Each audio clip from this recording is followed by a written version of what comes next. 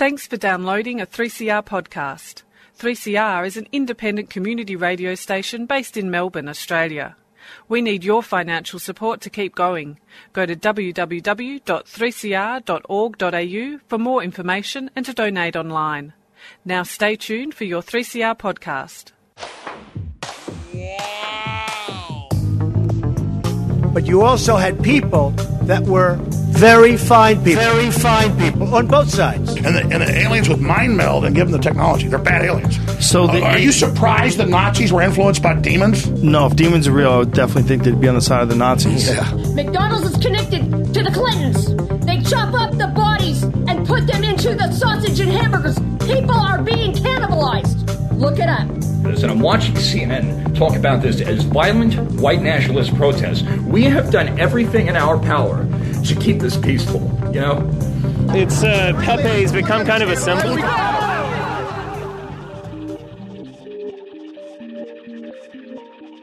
Welcome to Yeah Nah Pasaran, a show about fascism and its gravediggers. I'm Cam Smith. And I'm Andy Fleming. This week we are joined by Dr. Hayley McEwen, who is a Senior Fellow at the Centre for Analysis of the Radical Right and a Senior Researcher at the WITS Centre for Diversity Studies. Thanks for joining us, Hayley. Hi, Cam. Thanks so much for having me. It's great to be with you and Andy for your show. I guess just to begin with, could you tell us a little bit about what it is you research at WITS and how you came to research it? Sure.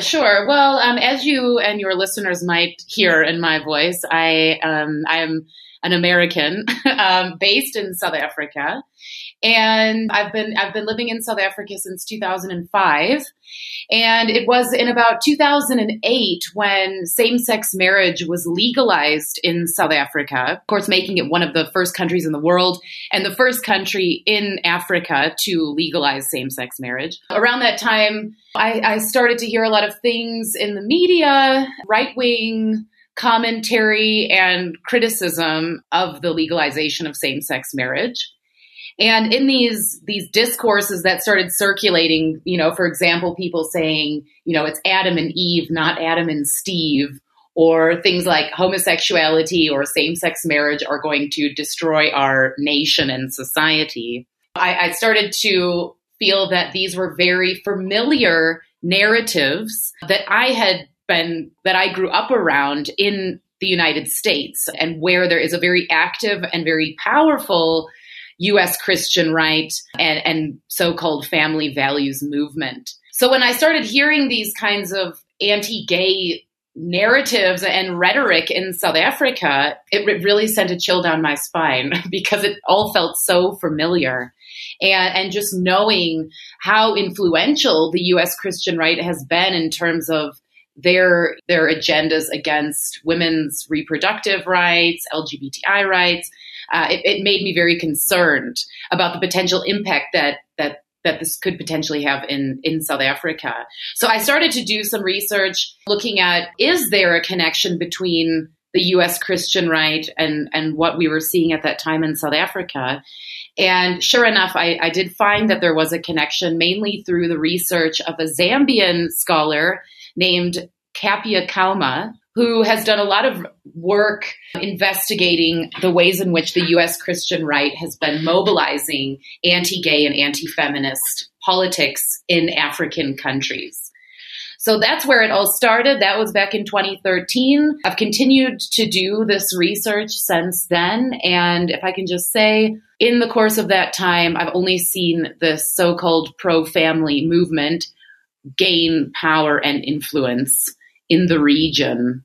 Over the course of these years that I've been doing this research. How secure are things like same-sex marriage in South Africa? Is there a chance that these groups and organisations could eventually mobilise enough support to roll those back? I think the case of same-sex marriage in South Africa, there actually is a bill at the moment to have one form of marriage that's recognized in the country, because at the moment, same-sex marriages and polygamous marriages are recognized as civil unions and not marriage. And there is an attempt being made now to create one single marriage act that legislates all of these different kinds of unions. But it's not a matter of same-sex marriage being thrown into question or anything like that. So it is, I think, in South Africa quite secure.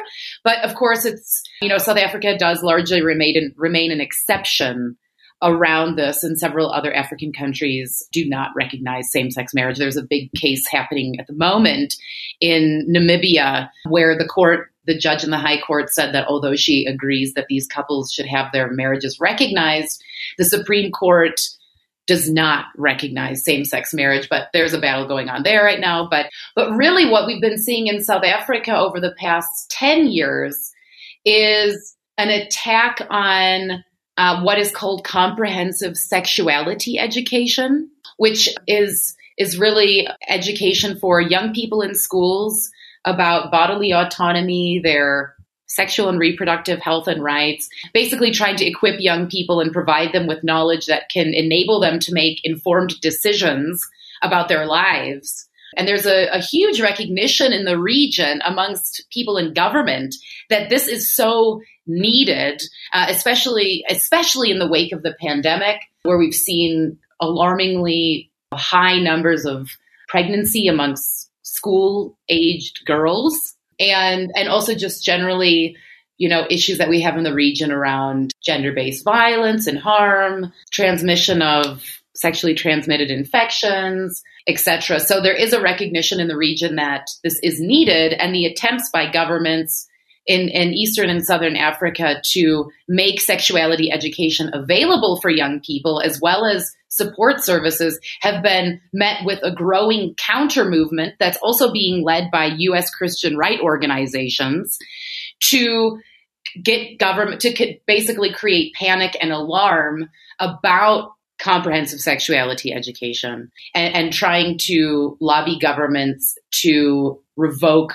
their commitments to sexuality education and to make them really ultimately change their minds about it, and so that there will only be, abstinence-only education in schools, which doesn't recognize the realities of our context here. Hayley, what do you think is at stake for the Christian right in the United States and South Africa and elsewhere in relation to these issues? Why has the family, or a particular notion of the family, emerged as such a central focus of their campaigning and politicking? Right. I mean, that is the ultimate question, right? Like, what is at stake, And clearly there is something at stake. I mean, Open Democracy published a report in 2020 showing that I believe it was between 2017 and 2020. I could be wrong. But they found that U.S. Christian right groups have spent at least $280 million promoting anti-LGBTI and anti-feminist agendas around the world.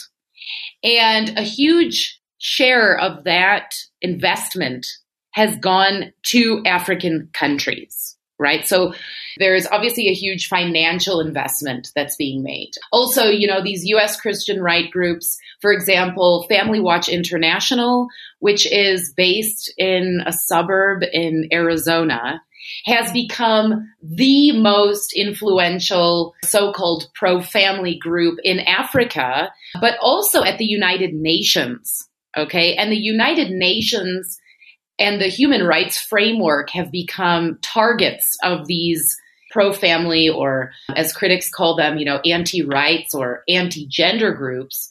Yeah, the UN's become a big focus in their activism, they're really trying to discredit the work that the United Nations is doing around sexual and reproductive health and rights, but other issues more broadly. Also, U.S. Christian right groups have been mentoring African politicians. They've brought political and religious leaders to the United States to mentor them to become so-called pro-family, advocates in their own countries and within the United Nations. So we can see, and also they've set up satellite organizations. So we have, for example, Focus on the Family, which is one of the leading pro-family groups in the United States. It was established in the 1970s, but they've established a focus on the family based here in South Africa. There's also an organization called Citizen Go, which is a Spanish far-right organization that they've established an Africa office in Kenya. So, we can see there's a lot of effort being made and investment going into spreading this agenda in African countries. And then we come back to your question, which is why, right? What is at stake for them? Why are they so interested in spreading their agendas all over the continent, Latin America, Eastern Europe? What is really going on here is the key question that we need to be asking. And I think there's, several different answers for that. And I know we only have like half an hour, so I can't unfortunately get into all of these different reasons. But I think for me, looking back in history helps us to really see what is going on right now. We need to have a grip and understanding of the historical context from which the U.S. Christian right emerges in order to try and understand what it is that they are trying to do currently. Right. So if we look back in our recent history and we look at the formation of the U.S. Christian right in the 1970s in response to the sexual revolution, some of the viewers or listeners, apologies, of the show may have seen the series Mrs. America, which I have to say, I think represented the kind of early days of this movement quite well, in the sense that there was a counter movement forming amongst women, like middle-class white women in the suburbs, against, feminism. And then also just generally the power and the institution of patriarchy, not wanting there to be changes in terms of the sex and gender norms in the society, right? So this is where we start to see the formation of the U.S. Christian right back in the 1970s as a reaction to feminism, the women's rights movement, the women's health movement, gay rights. And then this movement, it's continued to grow since then. Okay. And then it was in the 1990s. There were two very important UN conferences that took place in 1994 and 1995, where we started to see the rise of a global women's rights movement and the impact of this movement in terms of having more inclusive policy and policy language around women's rights, around recognizing different kinds of families, et cetera, these kinds of progressive values becoming discussed and debated at the UN and put into policy frameworks. So it was, and also it's important to mention that the Vatican is it's a member state of the United Nations. So the Vatican also has worked very closely with U.S. Christian right groups, increasingly so over the past 3 decades. And it was, as researchers have shown, that it was through the Vatican and their participation at the United Nations that U.S. Christian right groups became alerted to the advances being made by women's rights and feminist groups, right, at the United Nations.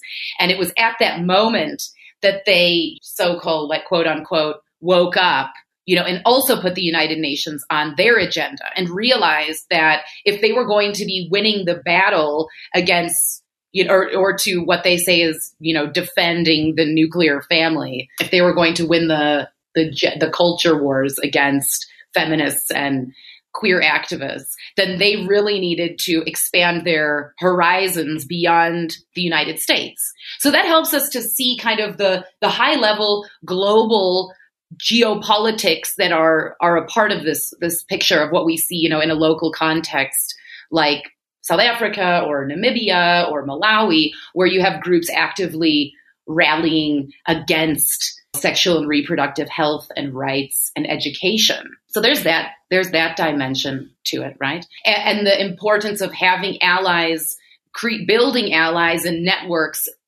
especially in the global South, in order to support these pro-family agendas within the United Nations. And what they're trying to do is really retain a very restrictive idea of gender. The idea that there's only two genders, that gender nonconformity or fluidity or transgender status is not valid. That is what they are really trying to push.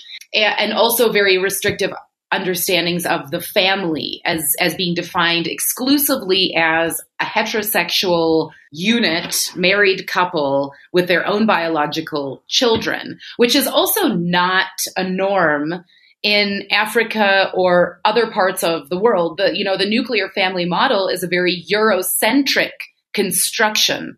And this leads us back into a deeper history, which is the history of colonial conquest.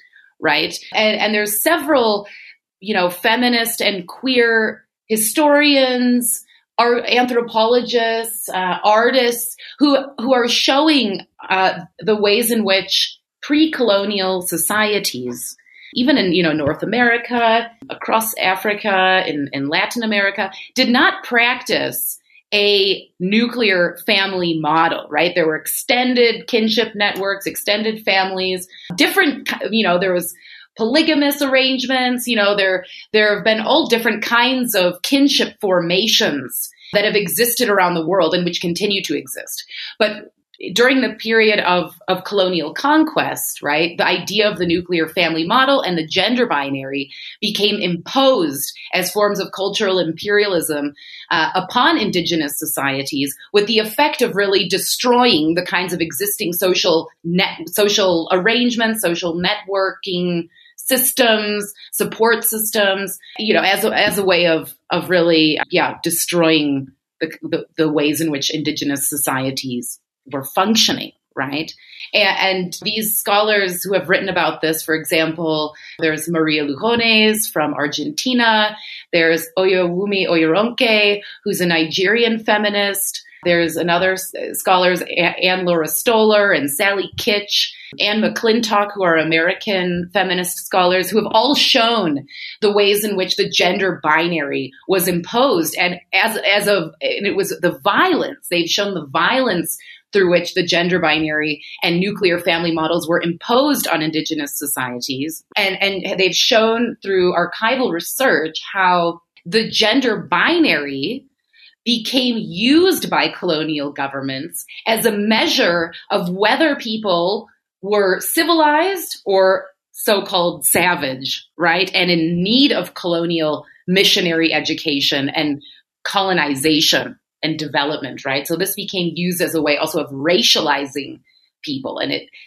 really this history shows us how gender, race, and sexuality are so entangled within constructions of, Eurocentric or Amerocentric Western power, authority, and knowledge. So, I think it's important. It's a long history to go back to, but it's in that history where we can see the origins of these contemporary discourses that are being spread by so-called pro-family groups around the alleged dangers of homosexuality to civilization. They actually use this language of the nuclear family being a fundamental unit of civilization. That's a kind of mantra that they repeat over and over again. And also, why they're saying that any kind of gender fluidity or transgender people are dangerous to a society. It's in this colonial history that we have to go back to in order to understand what this is all about. Sorry for that very long answer, but it's a complicated question. So thank you for that. Thank you for that question. You've mentioned the UN meetings to discuss various rights, women's health and so on that took place in the 1990s.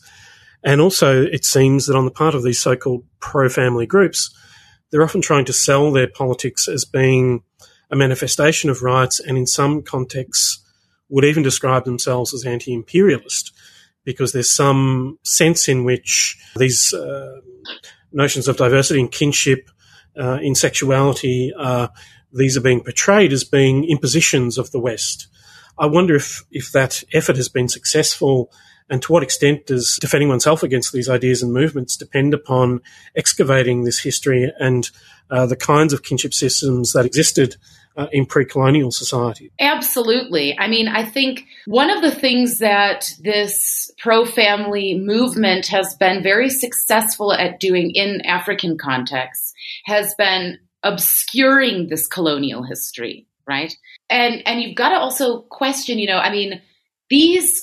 got to question the whiteness of it all, right? Because these pro-family groups from the United States are primarily middle to upper class white Christian people. Although Sharon Slater, who is head of who established the Family Watch International, she's actually Mormon. But obscuring this colonial history has been really central to their strategy. And it's where we can also see how sophisticated this movement is.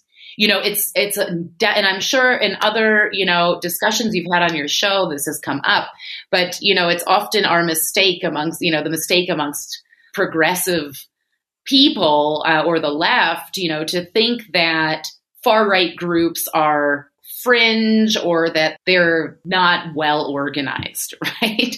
Or that they don't think through their strategies because the things that they say, often seem so outlandish. It doesn't seem like there's a lot of thought going into it, right? But there's a whole lot of thought going into it. And I think this exact point you've raised helps us to see that, how they are really obscuring their own complicity in unequal power relations between the North and the South, or their own the ways in which their agendas are reproducing colonial relations of power. So the key ways in which they've done this, I think one of the main, in fact, if we can just talk about two key ways in which they've obscured the coloniality of pro-family politics is firstly by aligning this discourse with, of course, Christian values. And that's an area which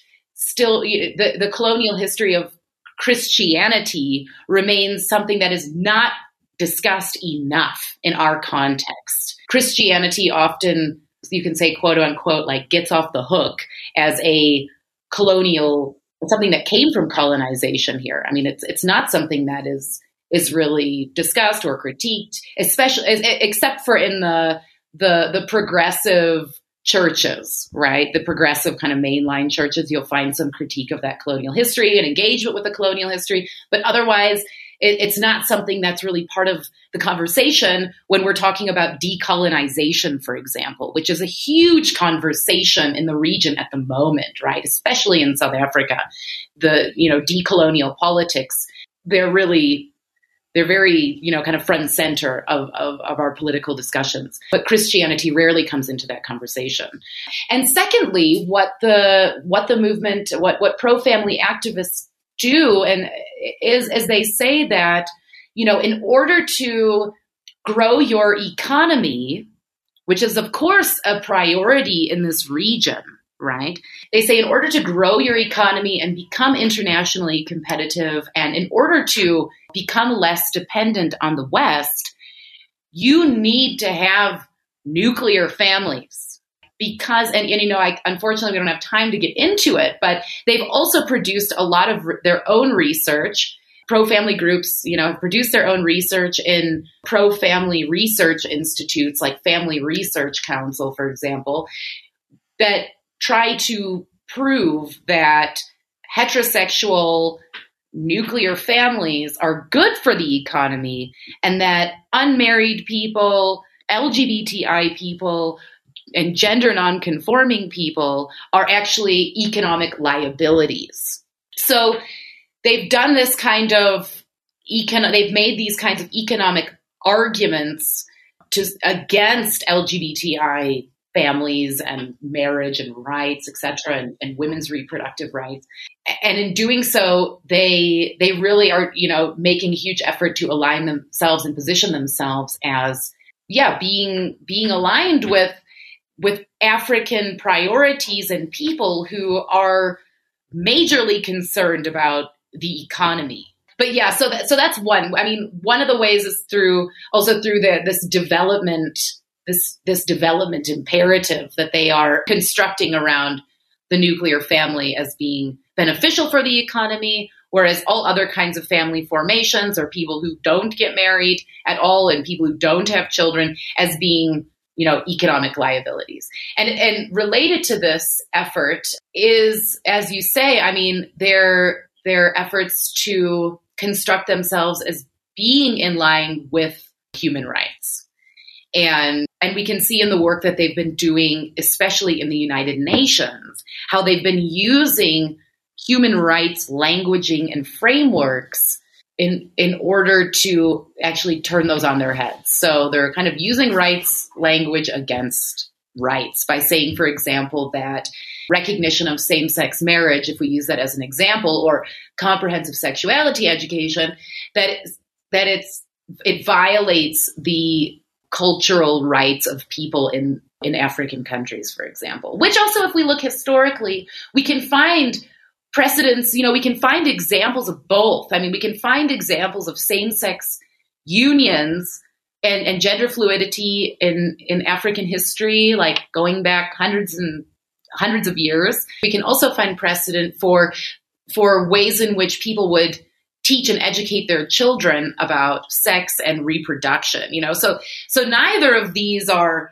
completely foreign, right, to African societies at all. But that's really what they're trying to construct it as, and also by saying that same-sex marriage, gay rights, comprehensive sexuality education, that these are Western impositions. So what they do is a kind of smoke and mirrors effect, where the colonial history that they are connected to as pro-family activists, that becomes obscured while they draw everyone's attention to the United Nations, and they're busy, constructing and demonizing the United Nations as a contemporary form of cultural imperialism, which of course is not so simply the case. I mean, for example, with comprehensive sexuality education, as I mentioned, there has been a demand for better education for young people and better services in relation to sexual and reproductive health and rights.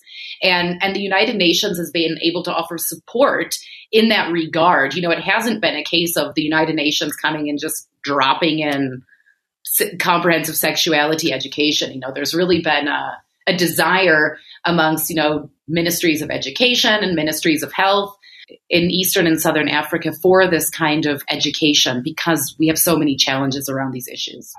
Hayley, the shorthand online for a lot of discussion around anti-gender activism is TERF, which seems to obscure a lot of the involvement of the Christian right in the matter. What's your understanding of the relationship between trans-exclusionary radical feminism and the sort of ideologies which are underpinning this anti-gender activism? Right, good question. Thanks for that.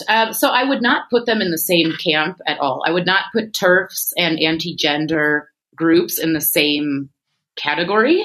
When I talk about anti-gender or pro-family groups, I'm talking about an international network of anti-rights groups that are specifically mobilizing around issues of gender and sexuality, but which are connected to other issues like migration, for example, where you find in Eastern Europe, they have actual pro-family policies where they're encouraging their own citizens to have more children, like in Hungary, where if you have 4 children, you no longer have to pay income tax. They're encouraging, their own citizens to have children so that they do not have to become dependent on migrants. Because as we know, I mean, the politics in the region are very much against migrants, right? It's very, it's ethno-nationalist kind of issue. So, but then TERFs, and I mean, in some of the conversations I've had with activists around this issue, is that TERFs, so trans-exclusionary radical feminists, they need to be engaged by, trans-inclusionary feminism. And we need to have this kind of conversation amongst ourselves, amongst people who want to challenge and deconstruct heteropatriarchy. So, and heteronormativity. So that's an issue that I think, it's something that, you find TERFs will not necessarily align with pro-family groups because the pro-family groups are deeply heteropatriarchal. They deeply want to preserve the institution of marriage as a heterosexual union, and I don't think that's something that TERFs would subscribe to. However, we're at a moment right now where there might be some people who, we could call TERFs or, people in that camp who are potentially moving closer to the pro-family position. So, and if I can also say, I guess a good way of putting it is that although TERFs might not necessarily openly align themselves, with so-called pro-family groups, the pro-family groups love the TERFs. And they use the stuff that is being said by trans exclusionary radical feminists to say, look, we can even see in feminism that there are people who are totally against gender fluidity, transgenderism, and the deconstruction of the gender binary, right? So I think when it comes to TERFs, they're more useful to the pro-family groups than the pro-family groups are to the TERFs. So you have, often, again, the pro-family people, they do their research, they follow these issues, and they quote TERFs in their speeches, and they'll say, there's even these feminists who agree with us, and we found feminists who we can agree with, so it makes them actually look more respectable as a movement that is aligned with human rights and equality and things like that, even though their agendas really are deeply anti-rights, and I think it's important we refer to them as such, and not only as anti-gender, because in being anti-gender, they're attacking a whole host of different kinds of rights, not only the rights of people to be affirmed and recognized as the gender that they identify as,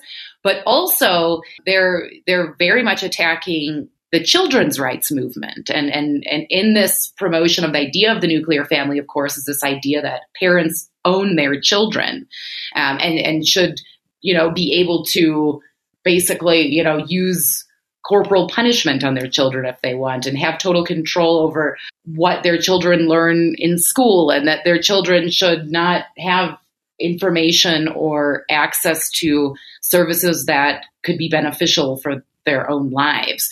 Hayley, I do have two more questions, but the first one is to do with the relationship between the specifically Christian and religious right and the secular right.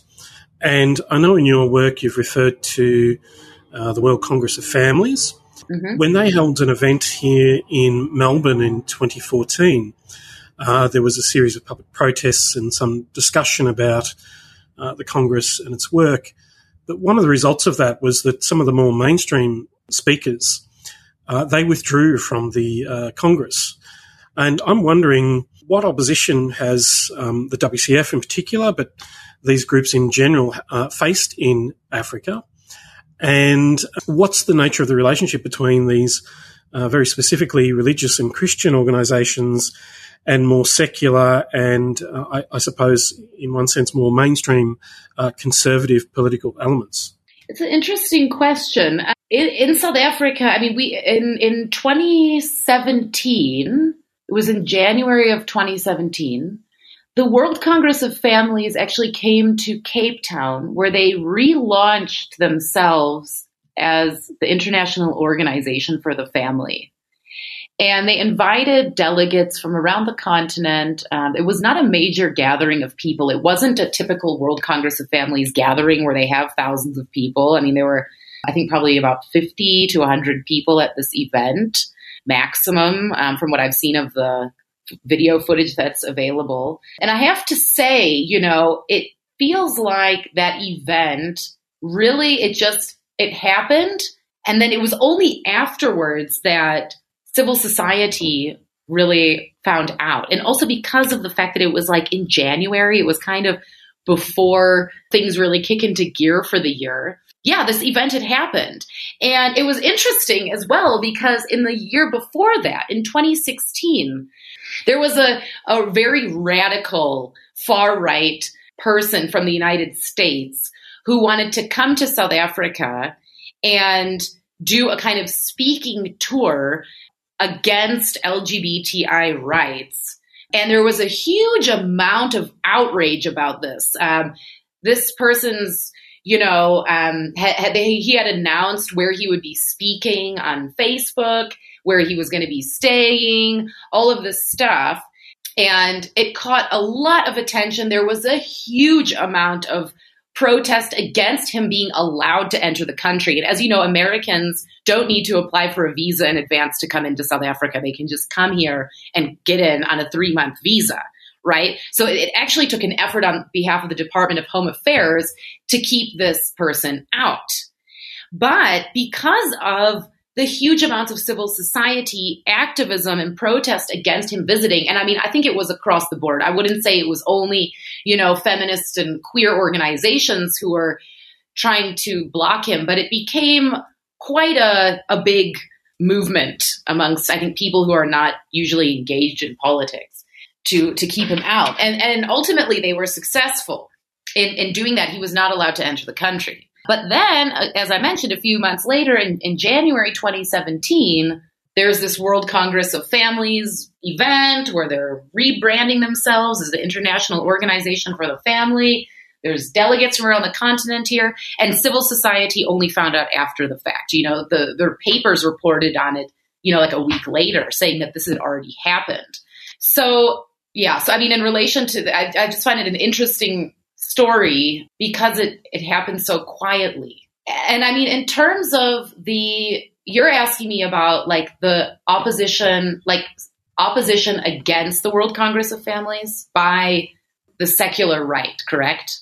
The secular right. Or, opposition to or support for. So how have mainstream conservatives, so-called, responded to these sorts of campaigns and these issues? Is there a common interest? Do they work together, or are there significant differences of opinion? From what I've seen, I have not noted, I haven't seen or heard of or found any non-religious right-wing or far-right activists or groups that support pro-family activism. It really, in this region, is a grouping of predominantly Christian activists. And even when, we have an organization here called Freedom of Religion South Africa. And I mean, of course, you've got religion in the title, so that definitely doesn't make it like completely secular, but they have a very kind of secular approach to trying to counter any kinds of legislative advances around sex and gender-based rights. But when they are making their cases, they often, they talk about the importance of freedom of religion as a constitutional democratic value, not necessarily as being, they don't get into the biblical scripture around it, It's pitched and presented in a way that makes it about, legislation.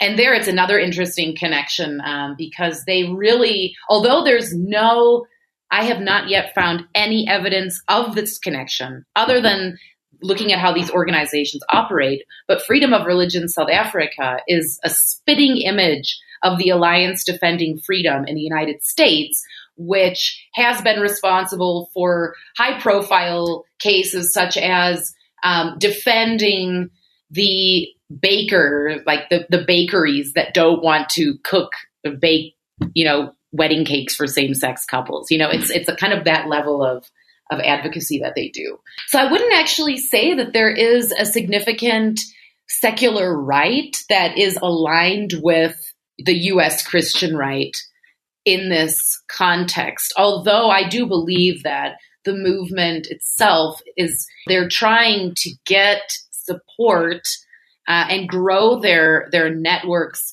beyond the community of people who would identify as Christians and as conservatives. But South Africa, it is a very Christian nation. I mean, 80% of the country identifies as Christian. So there is not really a significant, I would say, again, just there's not a significant secular right that is kind of aligned with them or anything. I mean, the majority of their support base, or all of it from what I can see, uses Christian values as the basis for their opposition to, LGBTI rights, comprehensive sexuality education, etc. Haley, a lot of this activity is geared towards sustaining a particular notion of the gendered order or the gender order, whether in the United States or Africa or elsewhere. And I was just wondering if you had considered what, if any, parallels could be drawn between this sort of campaigning and that which has emerged recently, which has been directed at or attacking the notion of critical race theory and the ways in which that particular body of thought seeks to preserve a certain kind of racial order. And I'm wondering, is this, do these tendencies reinforce one another? And what do you understand as being the relationship between maintaining this gender order and a certain kind of racial order? It's a very complicated question. And I think, on the one hand, it's important. It helps us to see, and thinking through this question, it helps us see the connections, not necessarily the parallels between attacks on gender studies and attacks on critical race theory, but rather their entanglement. So, I think it's really important you raise this question about the attacks on critical race theory. And we've been able to see in the attacks on critical race theory by looking at the groups that are trying to discredit and remove critical race theory from school and university level curricula, that this attack on knowledge is directly related to an attack on rights, right? So by not being able to name racism through the tools provided by critical race theory, then we cannot address the problem of racism. It really leaves those fighting for racial justice with very little that they can do if the language is stripped away, right, around institutional or systemic racism, for example. And in terms of the attacks we are seeing, the pro-family attacks on the kind of deconstruction of the gender binary, it's also directly related to an attack on gender studies, which we're also seeing in different parts of the world, especially in Eastern Europe and Latin America, where there are attempts to remove gender studies from universities. Again, it's related to the issue of comprehensive sexuality education, which in many places would also include content around gender and sexuality diversity. We can see this, where there are these attacks on gender studies, there's also an attack happening on sex and gender-based rights.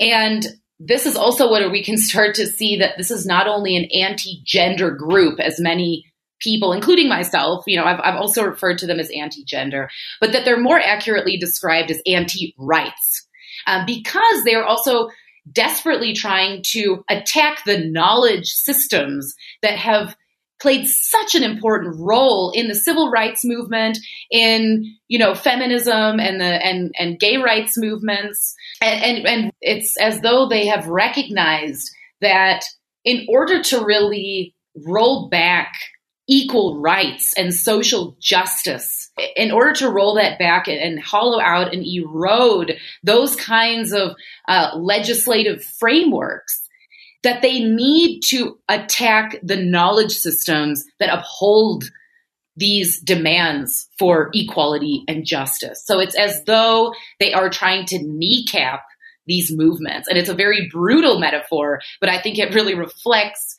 the violence that is embedded within these movements. And, the attacks on critical race theory and the attacks on gender studies, that really go through great lengths to portray themselves as decent and respectable and well-meaning and loving and all of these kinds of ways that they try and come across and present themselves, they do this as a way of obscuring the real violence that is made permissible through their agendas, through their narratives. We've seen over the past 10 years, over the past 10 years is when this movement really has, the pro-family movement really has gained a big foothold in many parts of the world and within the United Nations. We're seeing just a rise in anti-LGBTI violence, transphobic and hate crime and homophobic hate crimes and murders. And in the United States, for example, and the issues of racism are, they're fortunately becoming more discussed in the public domain. But that doesn't mean that they are going away by any means. And the need for critical race theory is as important now as it has ever been. And we've got to think what is at stake in the efforts of far-right groups to close it down and to make it even unthinkable for us to be able to name institutional racism, right? To make that an impossible thought is what they're really trying to achieve. So we've got to think about what would the implications of that be for racial justice and for the ability of social justice movements to continue to struggle to name and challenge forms of discrimination that are going on a daily basis and at institutional levels. Well, we'll have to leave it there. If people would like to read more of Hayley's work, you can look up at Dr. Hayley McEwen on the CAR website. Hayley, thanks so much for joining us. Thank you so much, Cam, and thank you, Andy. I've really enjoyed this conversation, and thanks to all of the listeners out there. Well, that's all we've got time for on the radio version of the show, but we'll have a few more questions on the podcast, which you can find at 3cr.org.au/YeNaPassaran. We'll see you next week.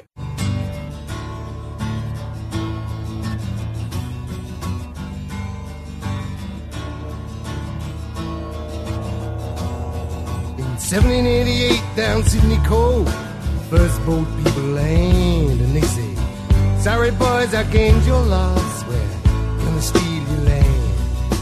If you break out new British law, for sure, you're gonna hang. Or work your life like our combi, with a chain on your neck and hands. And they taught us, whoa, black woman, thou shalt not steal.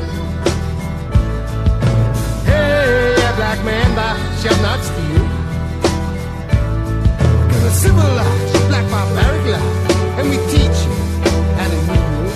But your history couldn't hide the genocide. Hypocrisy to us is real. Why our Jesus said, supposed to give the oppressed a better deal. Say to you, the white man, thou shalt not steal. Oh, yeah, our land, you better heal. Your science and technology, hey, you can make a nuclear bomb. Development has increased in size to 3 million megatons. If you think that's progress, I suggest your reason is unsound. You should have found out long ago you best keep it in the ground. They taught us, whoa, black woman, thou shalt not steal. I said, hey, yeah, black man, thou shalt not steal.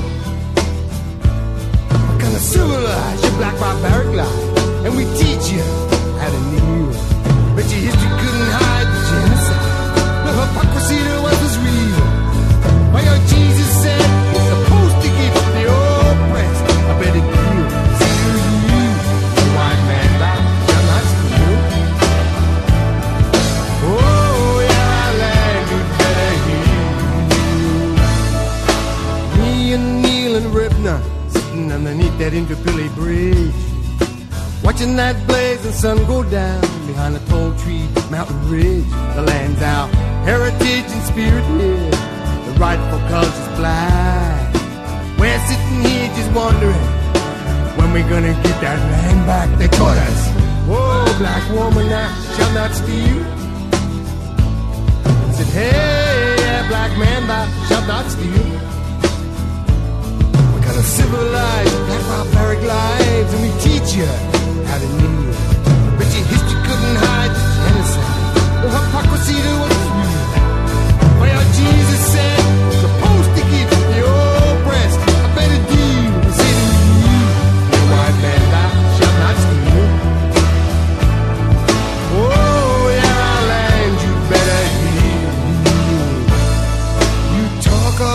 conservation, keep the forest pristine green. Getting 200 years, your materialism has stripped the forest clean. And a racist a contradiction that's understood by none. Mostly that left hand holds a Bible, the right hand holds a gun. That's, oh, black woman, thou shalt not steal. Said, hey, black man, thou shalt not steal.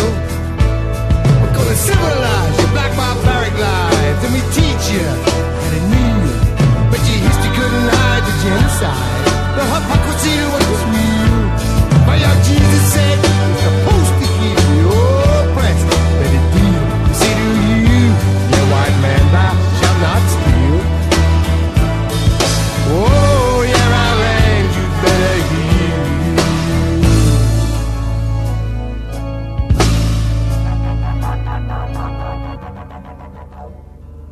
Hey, you mob. This virus is hanging around far too long, don't you reckon? Uncle Jack Charles here, and I, for one, would love to be back with community. This just isn't possible without vaccinating our community. You can contact your local ACCO and they can give you the information you need to book you an appointment so you're on your way. Together we can do better. Community, unity, immunity. #VaxStandProud. Authorised by the Victorian Government, Melbourne. A 3CR supporter.